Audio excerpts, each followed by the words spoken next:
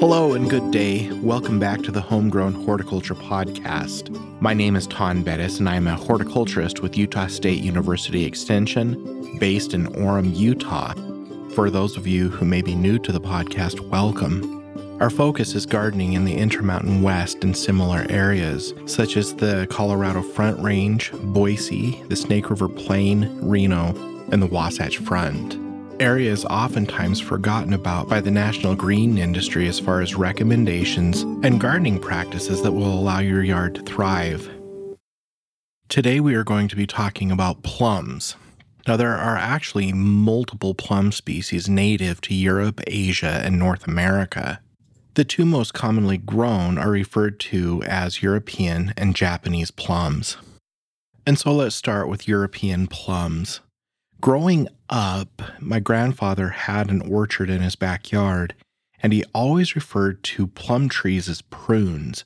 And I never really understood why until I went to school and learned more about European plums.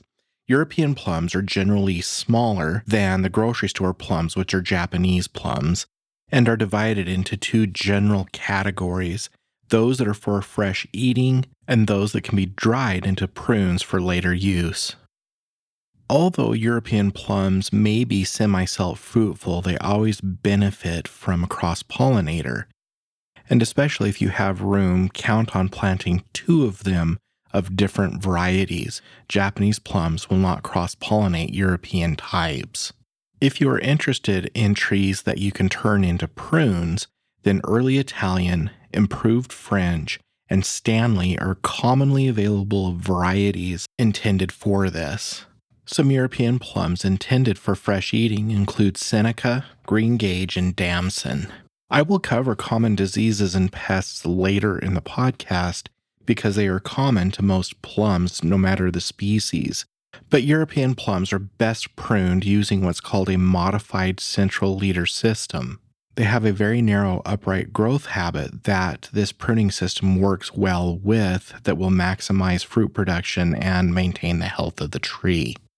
Additionally, if you live in colder Zone 5 areas where minimum temperatures can average 10 to 20 degrees below zero, European plums are slightly more cold hardy and bloom later, so they'd be more suited to these colder Zone 5 areas than Japanese plums.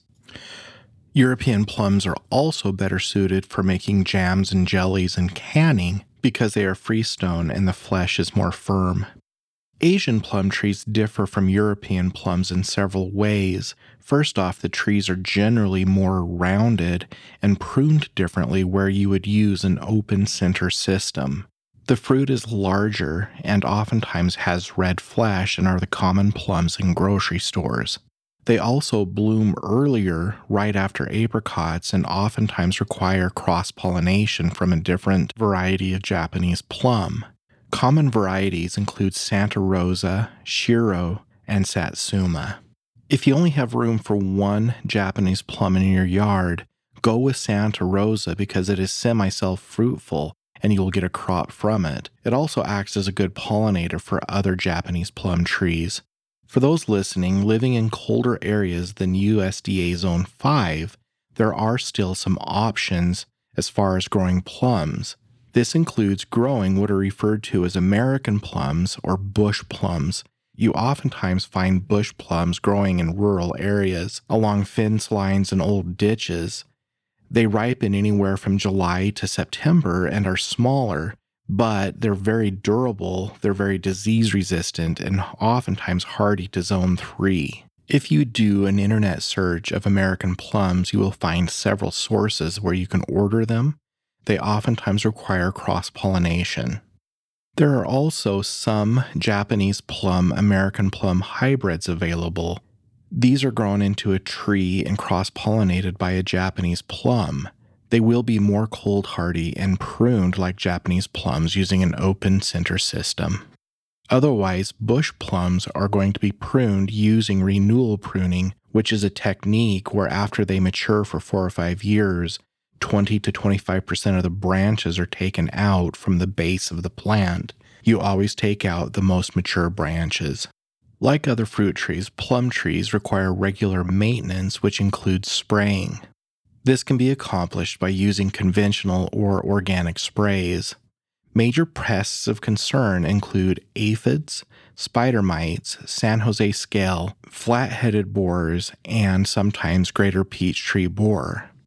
Major diseases of concern include shot hole fungus, also called corinium blight, and various root-borne diseases. If a disease gets into the root, it can be very difficult to control. Now that I've listed all of these pests, plum trees generally can live anywhere from 15 to 25 years in the home orchard. They may last a little longer if they're well maintained. In the show notes, I will include appropriate fact sheets on growing and maintaining plums. I greatly appreciate you listening, and I'll be back next week. I hope all is well with you and yours. The Homegrown Horticulture Podcast is a production of Utah State University Extension.